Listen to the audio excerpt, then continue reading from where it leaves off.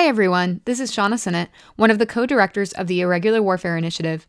Thank you for listening to the Irregular Warfare Podcast, our flagship effort, which seeks to bridge the gap amongst scholars, practitioners, and policymakers to support the community of national security professionals. On behalf of the entire IWI team, I'm thrilled to be able to invite you to our first annual conference, which will take place virtually on 10 September 2021.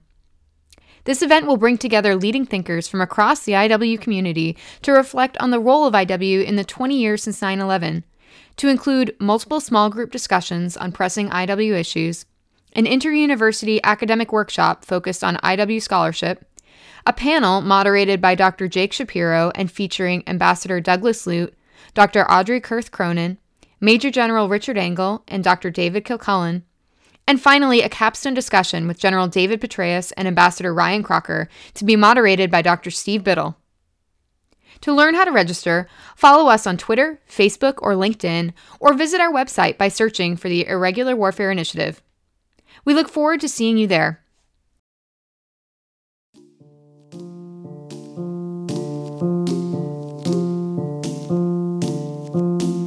The Chinese really are engaged in a strategic campaign to increase their influence throughout the region and diminish American influence throughout the region. And they're using diplomatic tools, they're using economic tools, they're using public affairs tools. That Wolf Warrior diplomacy is a case in point.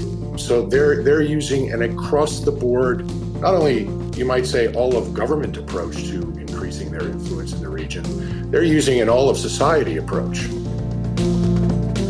If what matters to us in Asia is making sure that China can't coerce our friends, it really matters that we are there and seen as being reliable.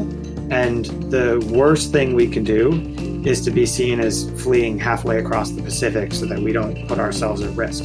We've got to be there day in, day out. And I think this idea that somehow we can de-risk ourselves by, fighting from afar while our allies are inside the threat ring, that is the wrong approach. Welcome to episode 34 of the Irregular Warfare Podcast. I am Shauna Sinnott, and I will be your host today along with Laura Jones. Today's episode considers what China's efforts in the gray zone mean for the U.S. approach to influence in Asia and globally, setting foundation for understanding where and how the United States might choose to counter these efforts through relationships and forward presence. Our guests begin by characterizing the manner in which China engages in a strategically irregular approach, necessitated by its weakness relative to its U.S. rival in the conventional military sense. They then discuss what these efforts mean for other Asian nations, and how those effects matter in the U.S. competition for influence. They conclude by critiquing inconsistencies in the U.S. approach to policy in the Pacific, recognizing that countering China's influence requires building and maintaining relationships through consistency, which will open opportunities throughout the region. Dr. Zach Cooper is a senior fellow at the American Enterprise Institute, where he studies U.S. strategy in Asia, including alliance dynamics and U.S.-China competition. He teaches at Georgetown University and Princeton University, co-directs the Alliance for Securing Democracy, and co-hosts the Net Assessment podcast. Zach was previously the Senior Fellow for Asian Security at the Center for Strategic and International Studies and a Research Fellow at the Center for Strategic and Budgetary Assessments. He served as Assistant to the Deputy National Security Advisor for Combating Terrorism at the National Security Council, and as a Special Assistant to the Principal Deputy Undersecretary of Defense for Policy at the Department of Defense. Ambassador David Scheer served for 32 years in the U.S. Foreign Service, most recently as the Ambassador to Vietnam, and with service in Sapporo, Beijing, Tokyo, and Kuala Lumpur. He was the Assistant Secretary of Defense for Asian and Pacific Security Affairs from 2014 to 2016, when he performed the duties of Principal Deputy Undersecretary of Defense for Policy. David is a recipient of the State Department's Superior Honor Award and the Defense Department's Civilian Meritorious Service Award. He is currently an adjunct professor at the Johns Hopkins School of Advanced International Studies. You are listening to the Irregular Warfare Podcast, a joint production of the Princeton Empirical Studies of Conflict Project and the Modern War Institute at West Point, dedicated to bridging the gap between scholars and practitioners to support the community of irregular warfare professionals. Here is our conversation with Zach and Dave. Dr. Zach Cooper, Ambassador David Scheer, thank you so much for joining us on this episode of the Irregular Warfare Podcast. We're excited to have you here. Great to be here. Thanks for having us. So I'd just like to start by putting this in context. So we're talking in this episode about China on this Irregular Warfare Podcast. And I think that could come across as a little surprising to some people because usually we talk about China in the context of great power competition. Zach, I'd like to start with you. What's the importance or value of talking about China in the context of gray zone activities that touch on this irregular spectrum of competition and conflict? Well, I think when most people talk about contingency with China, they're often thinking about a huge conflict, right? Very, very high end strikes on mainland China, maybe strikes on the continental United States, a big war over Taiwan or something else.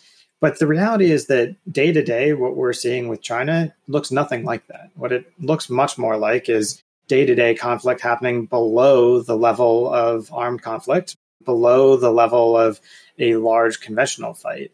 And in fact, what's happened over the last decade or so is that China has shown that it can very effectively change the status quo, not by engaging in high-end conflict, by actually avoiding it, right? By doing all kinds of things below this threshold that are very hard for the United States to respond to. And so I think for American policymakers and other folks that are interested in this area, it's not actually that we failed to deter the high-end fight. We have deterred that so far.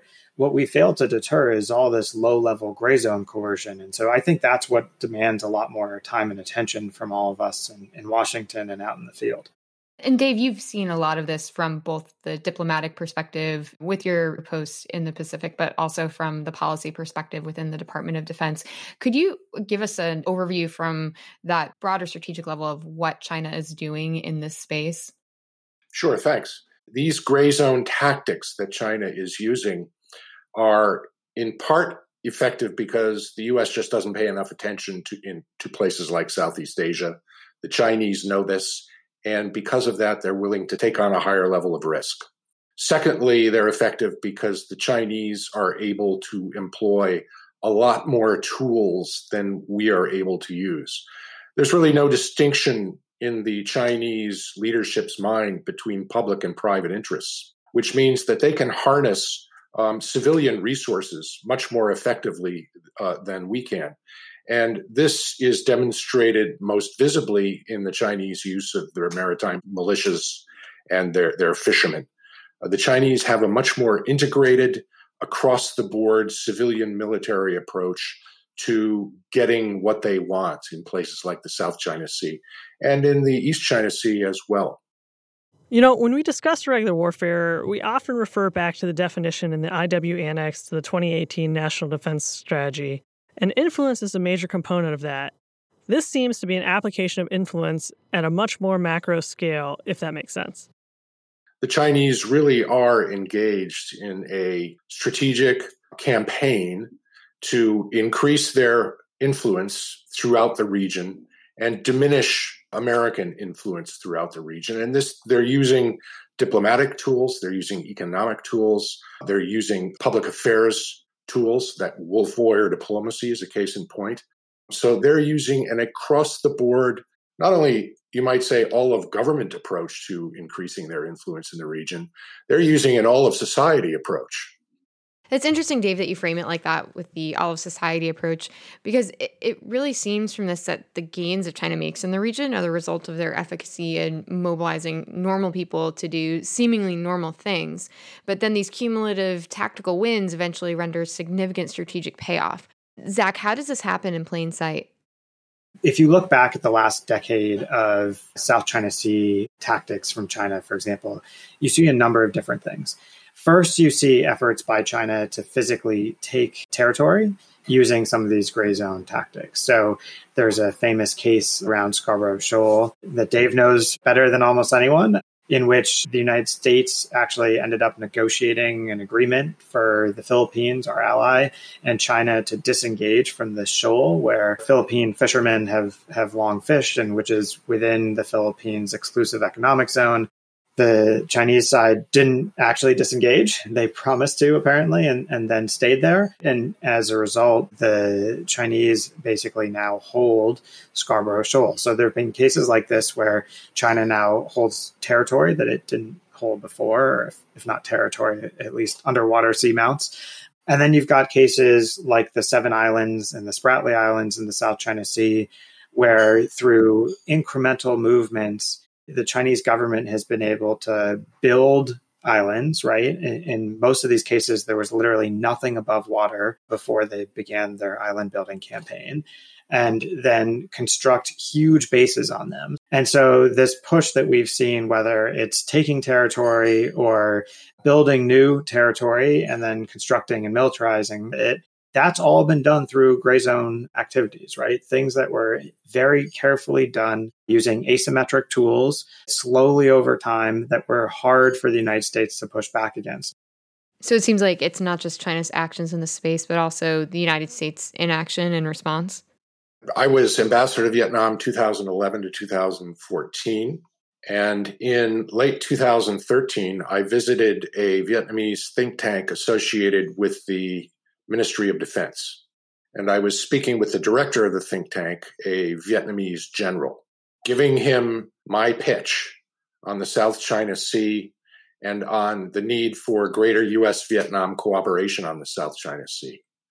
And in the middle of my pitch, he raised his hand and said, "Stop. In 2012, the Chinese took over Scarborough Shoal, your ally, the Philippines' territory. If you can't protect your own ally, why should we trust you?" The message was very clear. It hurt us in the region, as has subsequent Chinese gray zone operations in the area. So this has a dramatic, tangible effect on our credibility and our reliability as an ally. Can we go and probably start with you, Zach, on this one, to go into what the actual logic is between why China is employing in the gray zone and taking this more asymmetric approach? Is that because they're just such a strong presence in the region that they're able to operate both conventionally as well as on the periphery? Yeah, well, so I've done a bit of work on this, and I think what we've seen is there are a couple of factors. So first, not to get too theoretical here, right? But one thing that we know is that the Chinese looked at what happened in the 1990s, and I think they took a lesson away from the U.S. success in the Persian Gulf War and also from this crisis in 1995-96 over Taiwan. And they learned that actually challenging the U.S. directly might not be the best idea, right? And so they and other countries around the world tried to come up with tactics or strategies that would help give them options to push back effectively without having to do so in the conventional military realm. And so what we saw was very effective capability development in terms of anti-access area denial capabilities. So things like long-range missiles and diesel submarines in terms of high-end capabilities, but also a growing emphasis on trying to find ways to avoid having to fight the US in the first place. And the theoretical part of this is something called the stability-instability balance, right? Which is this notion that if you have stability between two countries at a very high level, say the nuclear level, that doesn't necessarily mean that you're not going to have instability at the conventional military level below it, right? In fact, the more confident you are that there's not going to be a nuclear exchange, the more risk-taking you can be in the conventional military world. And I think we're seeing the exact same thing happen now.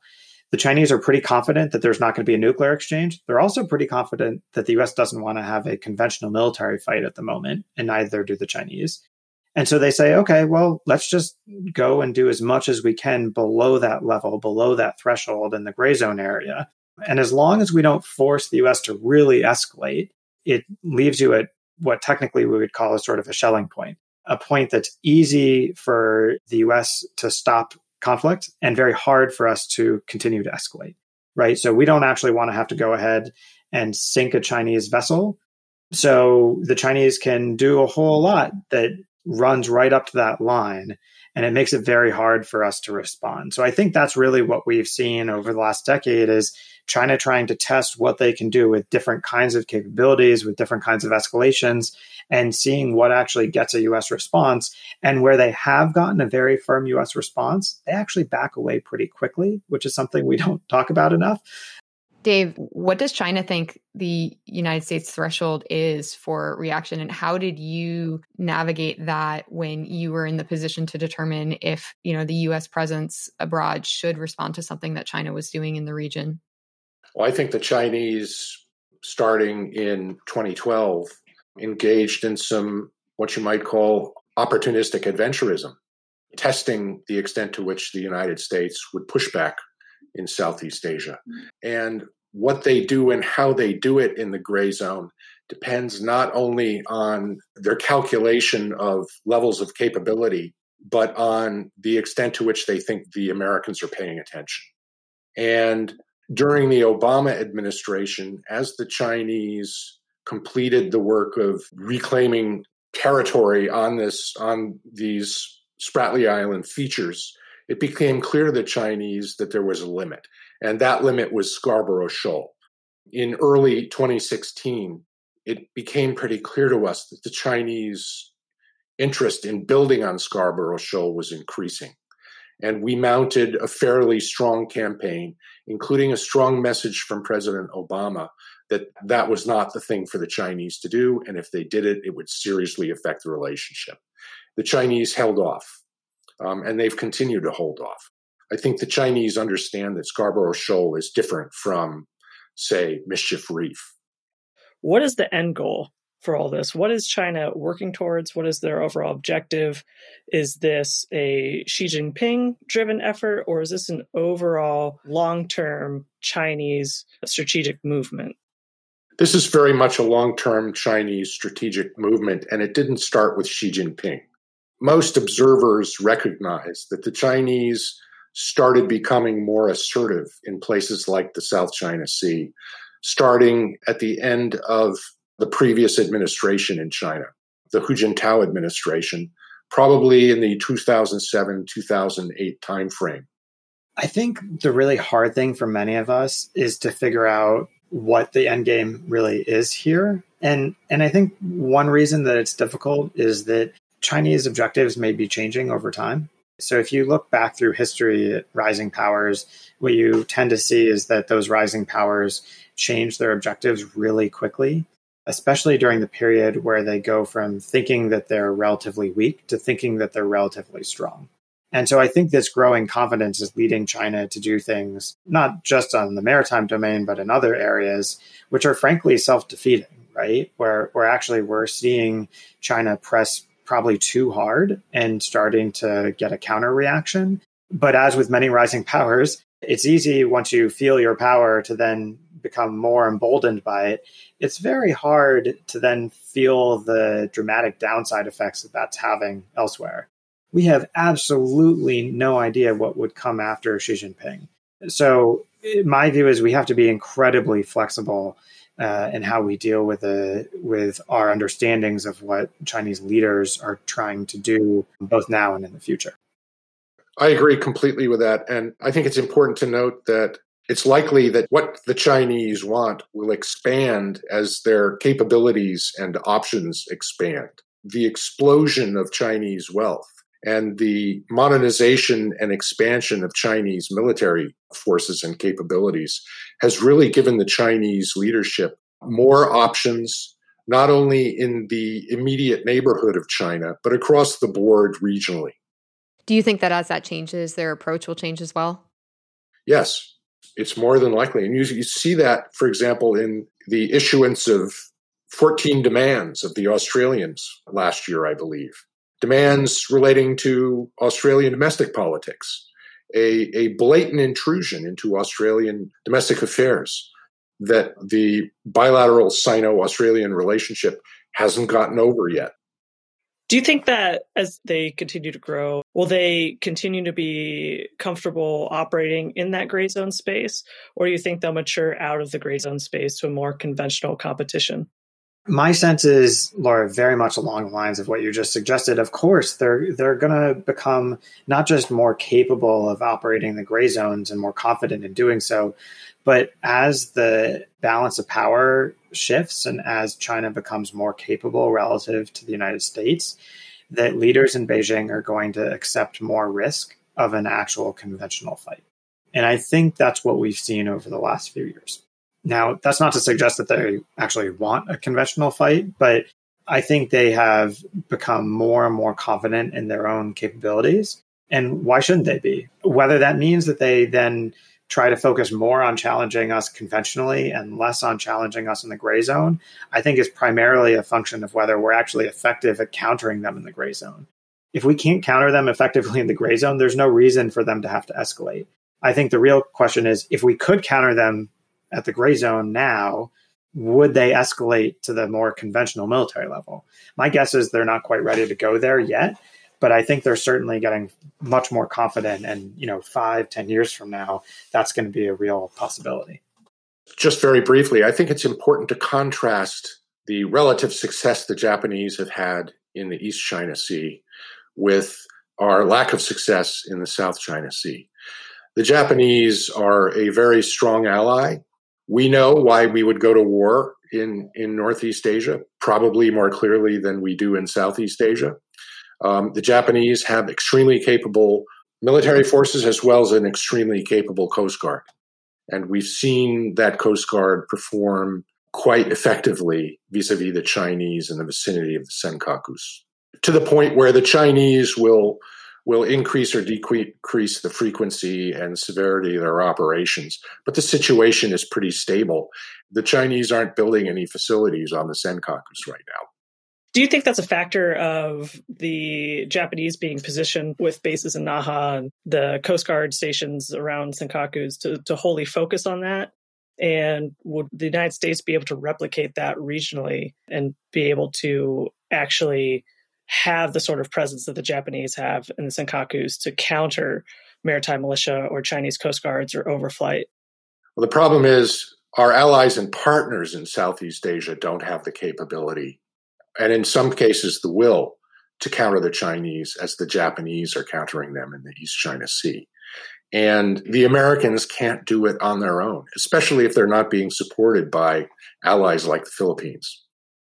Dave, I think you've lived quite a while in Japan, right in, I think, Sapporo and Tokyo. And so you know this better than most. But I think the other reality that you're pointing to is that we just have a very close alliance with Japan that isn't replicated with not just other countries in Southeast Asia, but really anyone else, in my view, in all of Asia, right? So it's a lot easier for us to work closely with the Japanese to push back against China than it is even with the Australians to some degree. We see our interests as just very, very closely aligned. Our values is very closely aligned. And the Japanese military is big and capable. Let me add to that by saying that this points to an asymmetry, a strong asymmetry in our strategic posture in East Asia. In Northeast Asia, we have a clear line of defense. We have strong alliances. We have lots of our own forces deployed forward in Northeast Asia, and our allies have capable military and non-military assets. It's just the opposite in Southeast Asia. And I was in Japan in the 90s when the services wanted to move units from the Philippines to Japan. And we all thought, oh, well, we can lose the Philippines as long as we can put stuff in Japan. It turned out quite not to be the case. We need to be able to operate freely out of the Philippines. And that ability is in danger. Americans tend to think of the things that China is doing in the context of how it affects us and how China is trying to influence the United States as its rival. But can we flip this and look at it from the perspective of these Asian nations, of what China's actions actually mean for their own strategic interests? And you've already alluded to many of those with Vietnam and Australia and Japan and the Philippines, but they are very distinct. And I think we tend to gloss over how China's actions affect them. As the Chinese were building up their capabilities on those features in the Spratly Islands, particularly as they started militarizing them, late in the second Obama administration, we would ask ourselves, well, what's the military benefit to the Chinese of doing this in the Spratlys? And the military side of the Pentagon would come back to it and say, no military significance. We can take them out in a day. When in fact, what's most important to the Chinese and to the ASEAN claimants is the immediate diplomatic value of those facilities.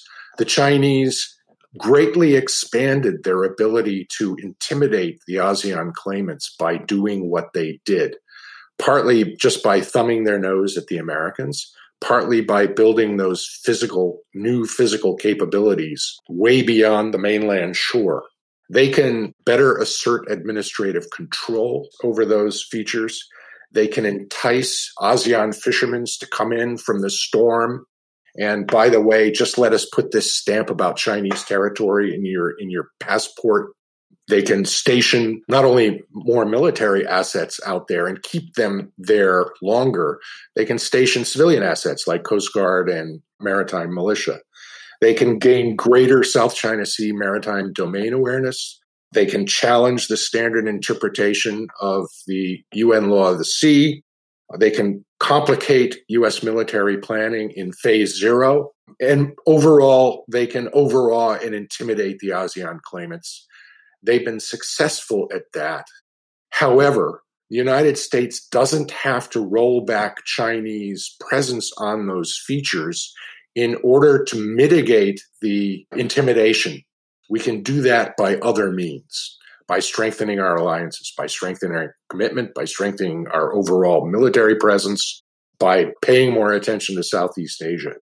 And I think that gets at one critical aspect that Americans often overlook, which is what many in the region actually care about, right? So often we'll talk about the importance of freedom of navigation operations, which when we do it really means whether the US can fly, sail, and operate wherever we want to, wherever international law allows. That doesn't really matter to most of our friends in Asia, right? What matters to them isn't whether the US can sail through the South China Sea. It's whether they can use their own exclusive economic zones in the way they're legally supposed to be able to. Can they fish in the areas that they're legally supposed to have exclusive fishing rights? Can they explore for oil and gas in those areas? Those are the things that I think a lot of the claimants in the South China Sea and a lot of the Pacific Islands care most about. And unfortunately, for much of the last decade, those are not the things we've talked about, right? We've talked about the challenge to U.S. freedom of navigation, and we've insisted that we can operate wherever we want. But it's been our friends like Vietnam and the Philippines and Malaysia that have actually had to bear the burden of not being able to fish where they are supposed to be able to fish. And I think a shift in how Americans talk and think about Southeast Asia would necessitate a shift in focus away from the things that are just important to us towards the things that are important to our friends. And I think here I give Lloyd Austin and his team a lot of credit. When he was in Singapore about a month ago, he spoke very directly about the U.S. desire to help our friends with their legal claims. And I think that's an absolutely critical thing for the United States to do. One victory the U.S. did have, and the ASEAN claimants, was the issuance of the arbitral panel decision on the South China Sea, which basically ruled that Chinese claims in the Spratly Islands are inconsistent with international law, and the Chinese has no claim to any features within the Philippine EEZ. Unfortunately, that decision was handed down at the very end of the Obama administration as the new Duterte administration was coming in. So those two factors basically took the wind out of any diplomatic hay we could have made from that decision. That decision is still out there. It's still international law. And the Biden administration, I think, will dust it off and hopefully start using it as their regional strategy evolves. We talked a lot about military operations and kind of top-level government objectives within the gray zone on the Chinese side. Can we hit a little bit more that whole of government view of the economic coercion that they perpetuate? My view is that the Chinese have been very effective at using non-military tools to get what they want in Asia over the last few years. And one reason is because they have a growing economic presence in the region, right? So if you go back about 20 years, the US was the primary trading partner of a lot of countries in Asia and around the world. And now something like 2/3 of countries globally have China as their number one trading partner. And almost every country in East Asia has China as their primary trading partner. So this gives China lots of leverage, and leverage that it uses very actively. Let me add to that. My number one priority early in my tenure was to get the Vietnamese to agree to join negotiations on the Trans-Pacific Partnership. And I worked very hard with the U.S. Trade Representative's office to do that. The Vietnamese agreed to join negotiations in 2013. And I made two arguments with the Vietnamese. One of them was based on the economic benefits they stood to reap from being a member of the Trans-Pacific Partnership. I also argued with the Vietnamese that joining TPP was a strategic choice, that it allowed them to diversify their trading relationships and not become totally dependent on their trade relationship with China. They got that immediately. It took Washington a while to get that, but Washington did. In fact, President Obama used that argument in an NSC meeting I was in once, which was very gratifying, actually. So when we pulled out of the TPP, we pulled a rug out, a strategic as well as an economic rug out from under the Vietnamese. So it seems like a lot of China's gray zone activities are either intended to stay below the radar or they have a specific audience within Asia. Are there some of their activities, though, that are specifically intended to elicit a response from the U.S.? Yeah, I think different Chinese actions have different intended effects. So some of them are what we would call fait accompli approaches, right? Which are meant to actually just change the status quo very quickly without getting any kind of response. And I think that's what we saw, for example, at Scarborough Shoal in 2012. An effort to grab territory, and the desire was to do it quickly before the US or the Philippines could respond.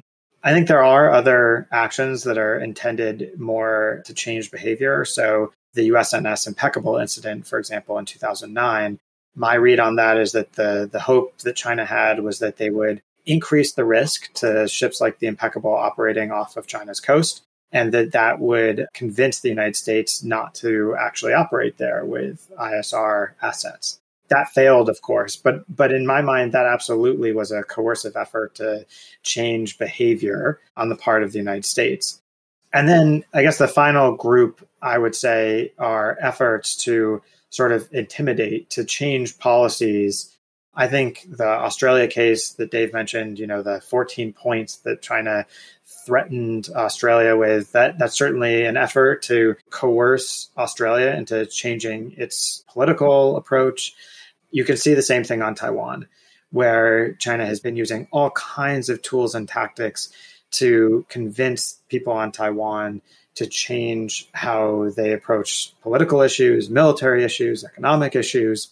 I think for the most part, those approaches have backfired, which is sort of ironic, right? We've been talking about how effective a lot of China's gray zone approaches have been, but take the Taiwan case.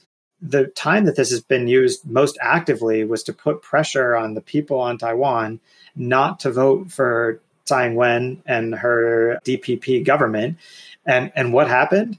Beijing seemed to have a pretty counterproductive plan. It got her elected and then reelected in large part by putting way too much pressure on Taiwan. So I do think you see a lot of pressure from China on countries around its borders, but it's not always effective. In addition to getting Tsai Ing-wen elected, it's gotten the KMT to rethink its policy on one China, which is a big backfire. Are there any other notable examples of where Chinese operations in the gray zone failed and maybe where their tactics didn't quite pay off? In the report that I mentioned earlier, we looked at 9 cases of gray zone activity. And in 7 of those 9 cases, China did not achieve its objectives. So in 2 of those cases, China did. The two cases that we looked at, one was the island building campaign and the other was Scarborough Shoal. And it's not a surprise that those are the things we're talking about here, right? Because those are the times that China has used gray zone tools to really change the status quo in a very negative way. So I think part of the challenge here is it's not that China always succeeds. It's that every time that we enter one of these tests, there's a lot of downside risk for us if China does succeed and very little downside risk for China. We haven't made China pay the price for these coercive tools. And I think one thing we have to do in the future is, look, if China makes a big move against the Philippines or Vietnam or Japan using these gray zone tools, and that move fails, we have to make sure that China still pays some diplomatic price for doing this. Otherwise, they're just going to try again and again and again, and eventually it'll work. We hit on Taiwan briefly, but could you delve into that a bit more and address how competition there could lead to a U.S. response, and also discuss the gray zone tactics China utilizes to try and maintain influence over Taiwan? I think there are several levels to the Chinese effort to increase their sway over Taiwan. And I think, as Zach has mentioned, we tend to think of the all-out war scenario. Again, that's not the most likely level. I think at the lowest level, you have Chinese efforts at subversion, Chinese Communist Party United Front tactics, their efforts to influence Taiwan election results, their clear meddling in Taiwan social media, their effort to cultivate southern Taiwan agricultural interests that export their produce to China. For example, their cultivation of Taiwan entrepreneurs on the Chinese mainland. All of these are efforts that we have to be very cognizant of. I think at a higher level, at the gray zone level, you have the potential for Chinese seizure of one of the offshore islands, Kinmen and Mazu, the closest islands to the Chinese mainland, Pratas Island in the South China Sea, or even Itu Aba Island, the one island occupied by the Taiwans in the Spratlys. These are scenarios that I think strategic thinkers have been increasingly concerned about over the past year or two, and they may or may not lead up to more intense military confrontation or conflict.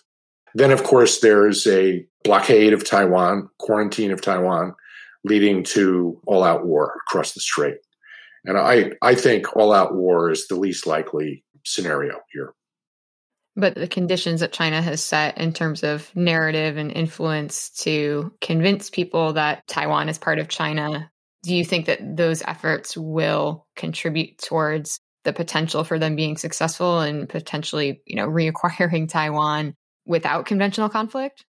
It's very much in line with Chinese strategic diplomacy and Chinese strategic messaging, which is if you can't persuade the other side, you can at least create the impression that you want what you want, you will never give up, and you have unstoppable momentum on your side. That's a classic set of Chinese strategic diplomatic tactics that they use everywhere. And this is why I think, as Dave's saying, it's so important that we not buy into the Chinese propaganda. So I think actually the story of the last couple of years on Taiwan is a story of incredibly self-defeating moves by China, where actually if you go back, say, 20, 30 years, there was a real possibility that Taiwan would have joined the mainland and might have done it in certain circumstances without having to actually have the Chinese military take Taiwan by force. That is just not on the table anymore, right? The people on Taiwan have watched as the one party, one systems promise that China made about Hong Kong has been broken. There's now no way that if you were living in Taiwan, you would think, oh, well, maybe we'll just join with the mainland and we'll continue to have our own system. No one believes that, right? And so this idea that you could use gray zone coercion to convince people on Taiwan to unify with the mainland, I think actually that idea has basically gone out the window. And most of the reason is because of Beijing's own actions. So now you're in a pretty terrible world for China, which is either you allow the continued drift of Taiwan slightly away from China because you're driving the people on Taiwan away from the mainland, or you have to engage in either military posturing or a large-scale conflict to physically gain hold of Taiwan. Both of those are pretty bad directions to pursue from a policy standpoint for Beijing. And I think Beijing has no one to blame but its own leaders for this situation. And I think one could imagine a situation in which the Chinese, despairing of reunification and despairing of the usefulness of the big military option, the leadership decides for domestic political purposes that the seizure of an offshore island is a relatively low-cost, low-risk thing to do.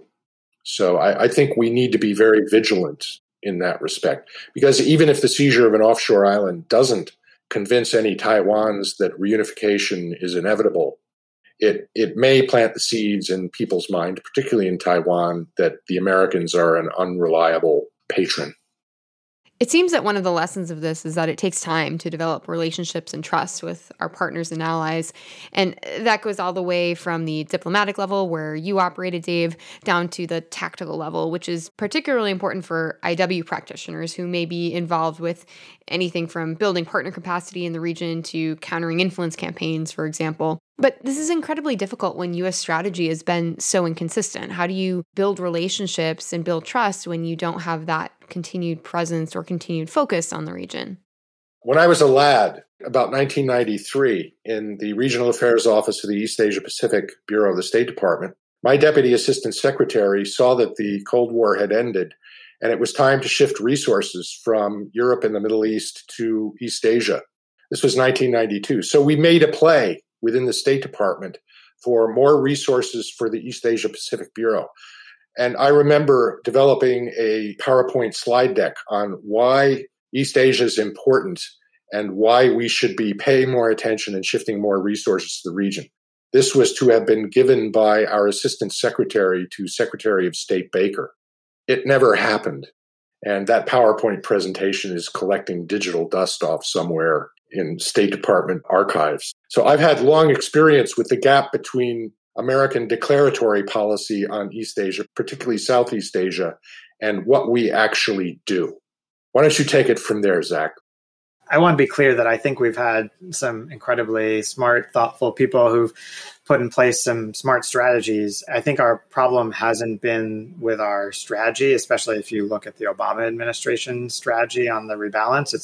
It's really been with the execution of that. I always think back to the foreign policy article that Secretary Clinton gave when she was Secretary of State, in which she announced that the U.S. was going to refocus on Asia. And she said that there were 6 lines of action.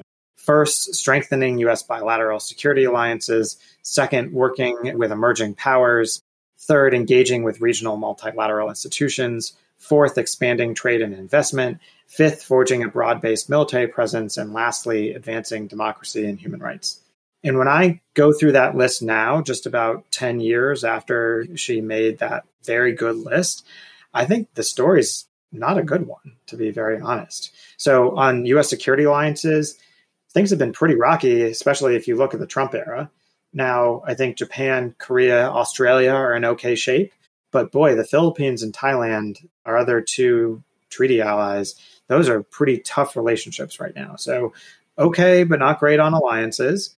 Other relationships with emerging powers, well, here Clinton was talking about China. That relationship is as bad as it's been in at least, I would say, 50 years.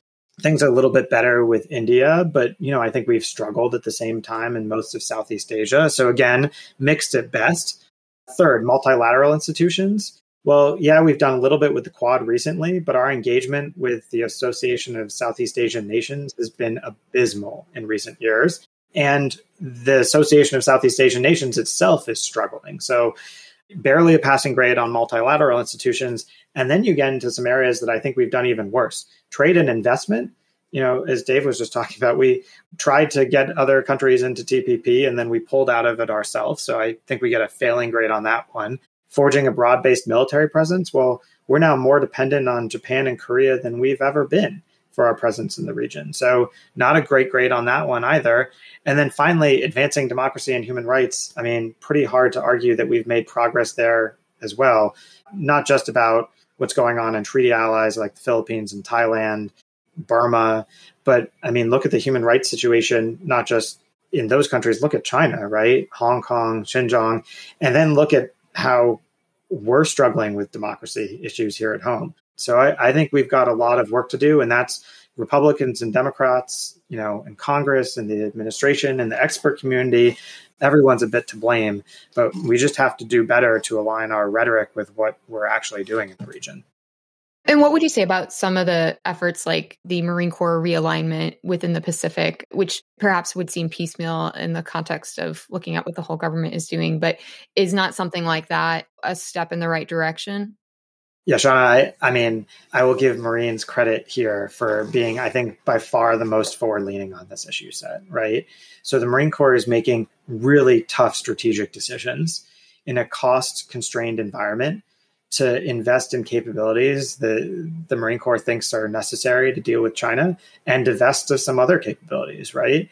I would say we've seen a little bit of this from some of the other services, right? The Army trying to build cross-domain capabilities, the Air Force focus on some of their long-range strike capabilities. And of course, the Navy has a lot to bring to bear, but it's been much more piecemeal. And in many cases, those other services haven't really been making the hard decisions of cutting things so they can invest in these new capabilities. And that's where I think the Marine Corps has shown real leadership, saying, look, if the Marine Corps wants to engage in a China contingency, then armor is not actually going to be that useful. But, look at what the Navy's done. The Navy's trying to invest in everything. And the end result is you just kind of get smaller and less capable to do anything. And I think at some point, we as a Department of Defense and individual services are going to have to make some big bets. And that's going to mean that we're going to end up killing some sacred cows. And at the moment, the Marine Corps is really the only one that's done that. I think this isn't just a matter of leadership within the services. This is going to take presidential attention. And as long as the upper levels of the American political elite can't pay enough attention to Southeast Asia, it seems unlikely to me that they'll be able to pay enough attention to the services to do what has to be done in terms of our posture and capabilities. And I think part of it is that it's hard for many entities within the government to reconcile what we're preparing for, whether it's the high-end conventional fight or countering these gray zone activities. And the Marine Corps, for example, in a way, it's preparing for both. So you put the service out there, position it with our allies, and they can participate in theater security cooperation, other types of engagements that do not involve high-end conflict. But yet, in order to meet the possibility of high-end conflict, they still have to prepare those capabilities on a limited budget. And they're not the only ones who are having to make those tough decisions. So how do individual entities within the U.S. government reconcile those competing, near fight, far fight type of priorities? And then how do those entities piece it together so that it's a more holistic strategy? Yeah, Shauna, I think this is the big risk now for the Defense Department when it comes to Asia, is that it is very attractive for us to all talk about this high-end fight, like Dave was mentioning earlier on Taiwan, and to get ready for that big fight and only focus on, what some people would call sort of war-winning capabilities, right? So you decrease your risk in the region by not having too much there. You fly from over the horizon. You rely largely on submarines. You avoid really having too much skin in the game because we know that the Chinese can hit everything out to Guam. So don't put anything in the first island chain. Don't even put much of it in Guam because it's vulnerable, and just fight the conflict from afar. I think that is a very attractive solution to many people, including some in the Pentagon who do, cost analysis and program evaluation. I also think it is exactly the wrong approach, because if what matters to us in Asia is making sure that China can't coerce our friends, it really matters that we are there and seen as being reliable. And the worst thing we can do is to be seen as fleeing halfway across the Pacific so that we don't put ourselves at risk. We've got to be there day in, day out, like the Marine Corps is planning to, and we've got to accept risk on our own. And I think this idea that somehow we can de-risk ourselves by, fighting from afar while our allies are inside the threat ring, that is the wrong approach. And I do think that there are some within the Pentagon who are urging us to move that direction. And I think it's really, really dangerous. In this regard, it seems to me that while we've sounded a little pessimistic about where the services are heading in this, if I were in the IW community, I'd see the fact that the services are rethinking operational concepts in the Western Pacific as an opportunity to get in on the ground floor. Particularly, this is just my instinct talking because I'm not that familiar with the Marines' plans, but particularly in connection with littoral operations in contested environments and the EABO concept. This looks like there's a place for IW in this, both in terms of operations and in terms of preparing the battlefield. We've touched on how the services can structurally change to meet these emerging threats or to actually counter competition in that gray zone in the Pacific.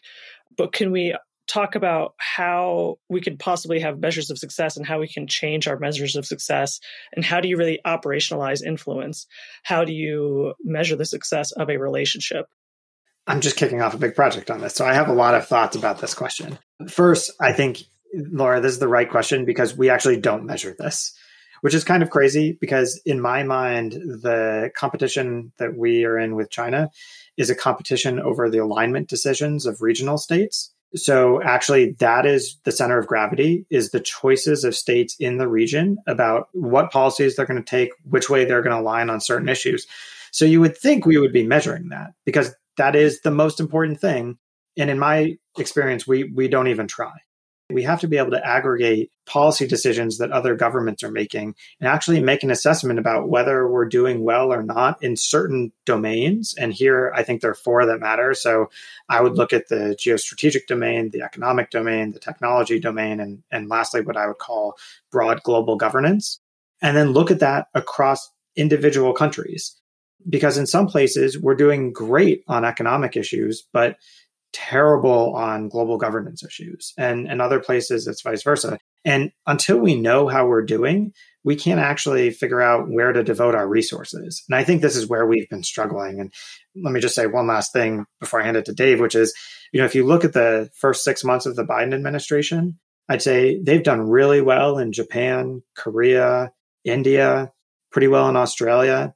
The problem is that actually the places where we really need to do well now, what I would call the swing states that are making decisions about which direction they're going to go, those are the countries in Southeast Asia, which we've largely overlooked. We're sort of putting the most energy into the places that are the easiest, not the places that are the most important. Indonesia, for example. Yeah, Indonesia is a perfect example. Indonesia is a huge, really important country where we have just not put the effort in. And we've got to measure how we're doing, or else we're going to end up back in this situation 10 years from now. Yeah, let me expand on that by returning to the asymmetry in our strategic posture. During the Cold War, in order to prevent the Soviets from establishing a hegemony in Europe and Asia, we implemented a package of things. We drew a line of defense. We established alliances. We put forces forward. We emphasized deterrence. We did a lot of diplomacy on that basis. We can't implement that package in Southeast Asia, and we have to look for another package. And it's going to have to be what you might call multi-domain. It's got to be across all of DIME, all across diplomacy, intelligence and information, military and economic. And you have to be able to think strategically across all of these different domains of statecraft. And in Southeast Asia, because we can't establish strong allies and draw a clear line of defense, we're going to have to be able to distinguish among the states that are malleable and those that aren't. We have to know what the people in those countries are thinking. And I think Zach's approach to this, you have to be highly discriminating, surgical almost. And I think Zach's way of thinking in this regard is very, very useful. I think we have to be realistic that we've been talking about this for 20 years and we actually haven't gotten the job done. And the region knows that. And so every time that we make more promises and can't deliver, the bar gets a little bit higher. And unfortunately, expectations are raised and then not followed through on. And so I think the challenge for all of us in the policymaking community is not to talk so much about what we're going to do in Asia, but to actually do it. And that's the hard work of being in government. And Dave has done this for his career, so he knows it much better than I do. But that's the really tough stuff of policymaking. But I think that's where we are now. It's time to execute. Zach Cooper, David Scheer, thank you so much for joining us today. This has been a really wonderful conversation, and we appreciate your time today. Thanks for having us. Thanks, Shauna and Laura.